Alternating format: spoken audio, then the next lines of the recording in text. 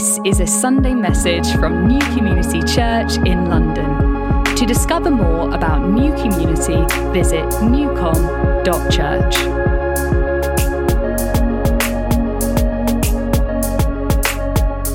Hello, my name is Catherine, and it's almost Christmas. How exciting is that? This is our last Sunday before Christmas. Woo! Christmas. Megan, I really enjoyed your fa la la la la la la la la la las. I think that was a very good version of it. I'd prefer if it sounded like that, actually. That's great. We're going to talk about Christmas presents. So I want to have a little bit of interaction now. So give me a hands up. Give me a hands up if you have ever got a pair of socks for Christmas. Most of the crowd. Some people in this corner haven't over here. I have had multiple pairs of socks for Christmas, and it's actually on my wish list this year. I really want a pair of socks. Nice new pair. And hands up if you have ever got given a pet for Christmas. A dog, a cat, a snake, a tortoise. Over here, the silly kids, yay. And we've got some pets in the back here, pets there. Someone this morning, and Megan as well, someone this morning shouted out, pets are not just for Christmas. And it's true, pets are not just for Christmas, but they can be for Christmas as well as the rest of your life once you have them. And who has been given a Christmas gift that they didn't like?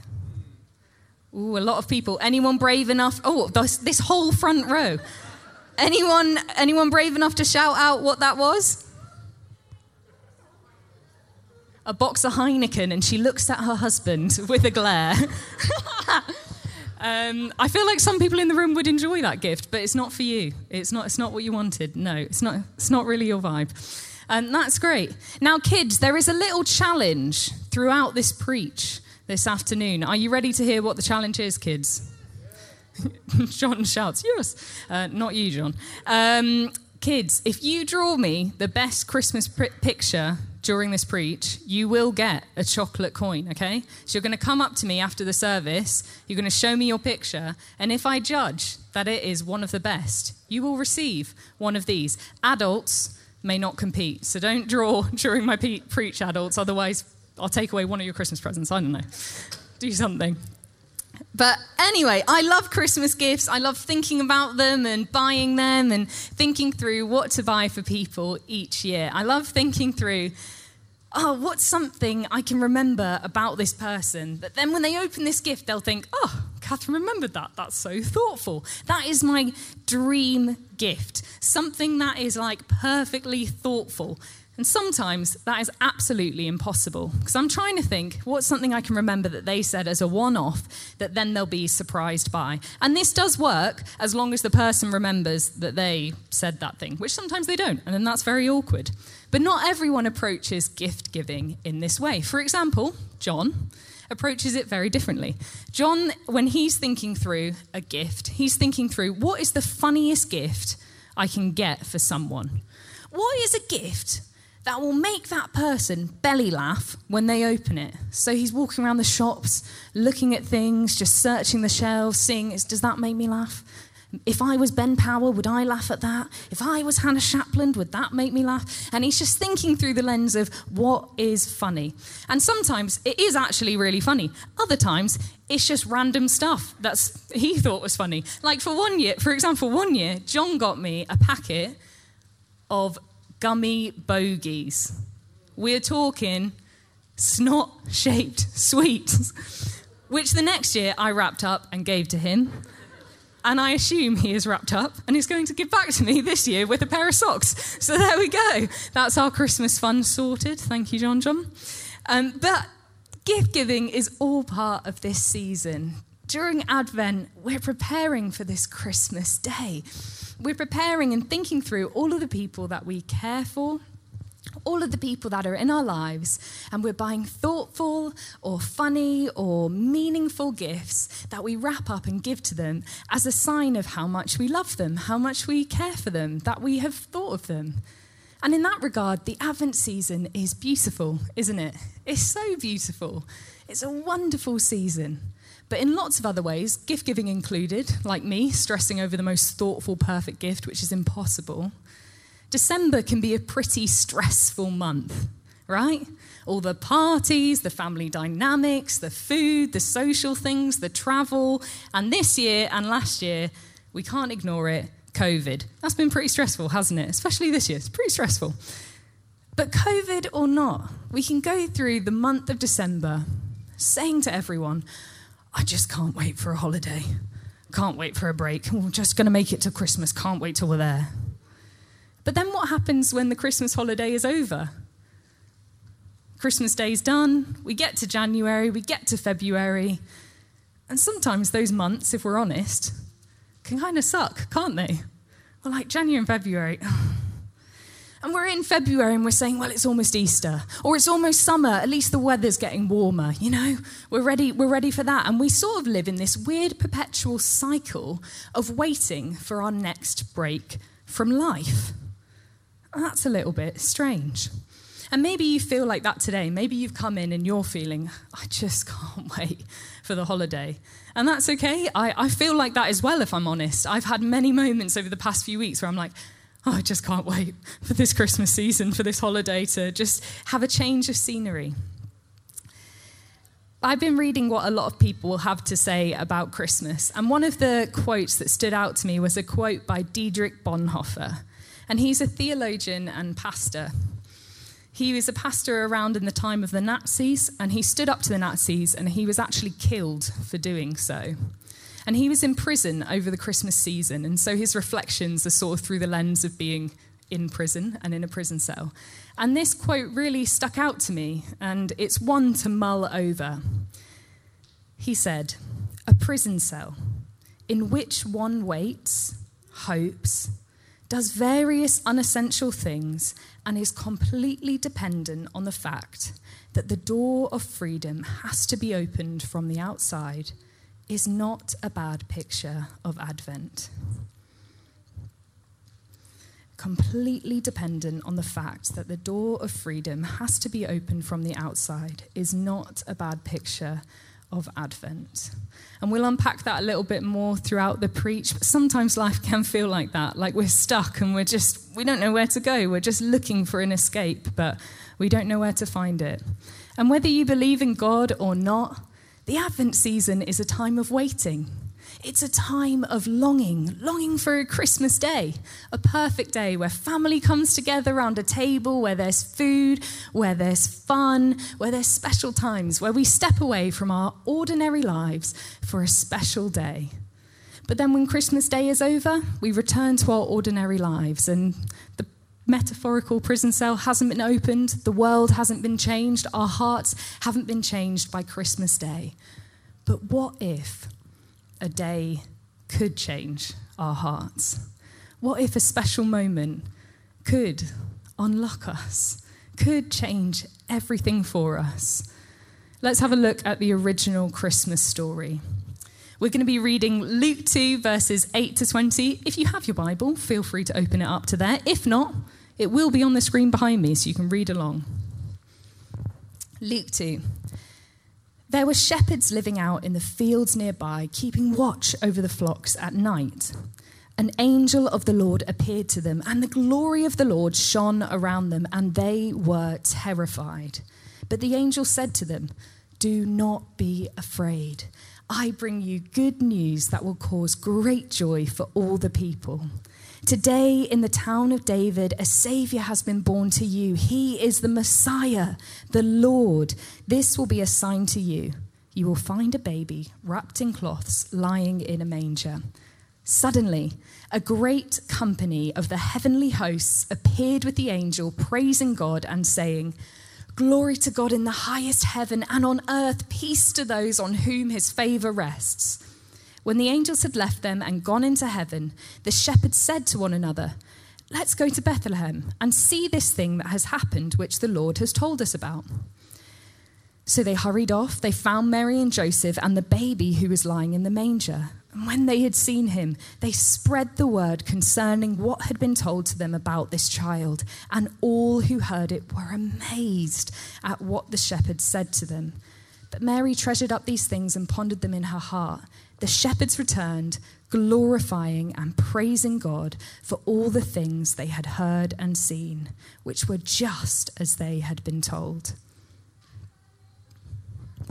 So the shepherds are shepherding away. They're living their ordinary lives, doing their ordinary jobs. And what happens? God breaks in. The angels bringing news that a baby has been born. And not just any baby, not a random baby over there. No, a baby that could save the world.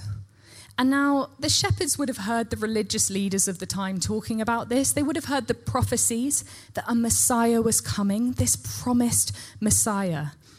And so they were longing, they were waiting for this. And now they're standing face to face with angels telling them, now, the Messiah has come, now, in your day, now you get to go and see him. And just to be really clear, the shepherds weren't high up religious leaders. If you'd seen them in the street, if there was a today equivalent, you wouldn't have thought, oh wow, they're someone of significance, that's someone really important. If I was God, I would pick them. They're just everyday people. If you thought about the most normal job, I don't know what that would be for this room, but maybe they work in a supermarket or something like that, just a really ordinary job. And God chose to come to them and say, a baby has been born. Go and see him. The Messiah has come. And what do? They go. They leave their ordinary lives and they go and set their eyes on Jesus. And they see that everything they had been told was true. And then what happens? They return. They go back to their ordinary lives, to their boring jobs, to their everyday. Their circumstances hadn't changed at all. They left the ordinary for a special moment, for a special day, and returned back to the ordinary. But what's different about this special moment to our special Christmas days is that in that moment when they see Jesus, they're changed. Their circumstances aren't, but their hearts are. In that moment for the shepherds, everything changes.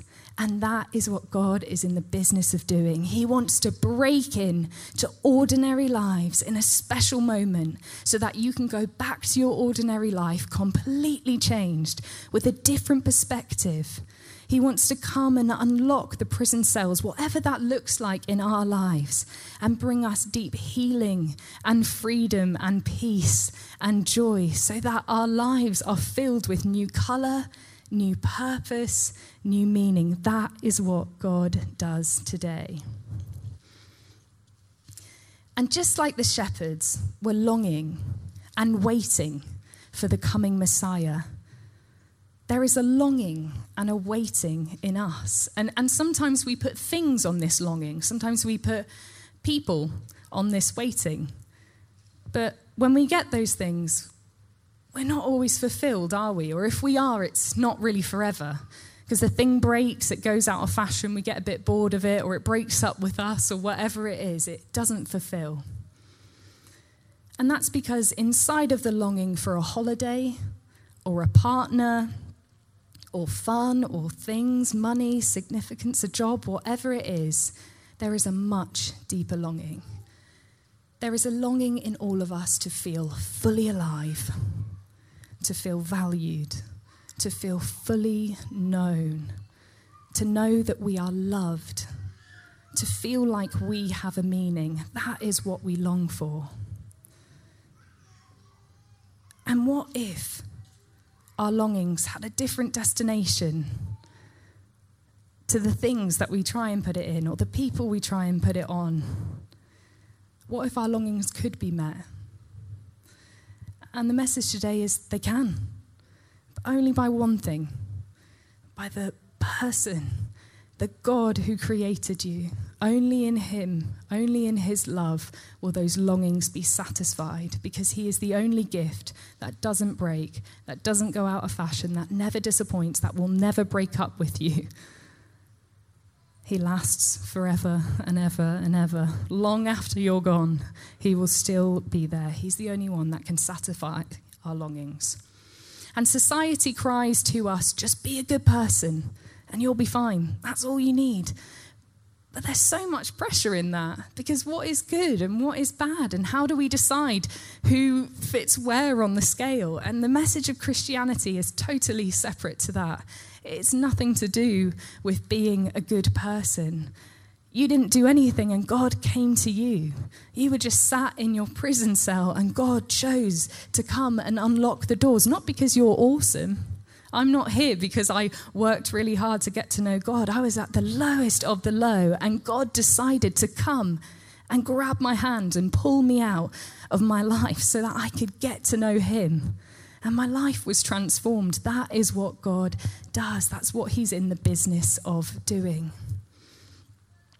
And we can get so wrapped up in this season, we can quickly lose sight of what this season is all about. And I feel like the invitation for Christians here today is actually to remember. It's to remember what God has done for us.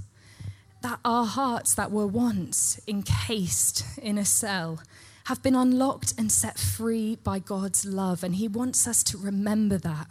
And as we look on him, as we fix our eyes on him this season, we will find him more lovely, more beautiful, more kind, more good than we ever have before.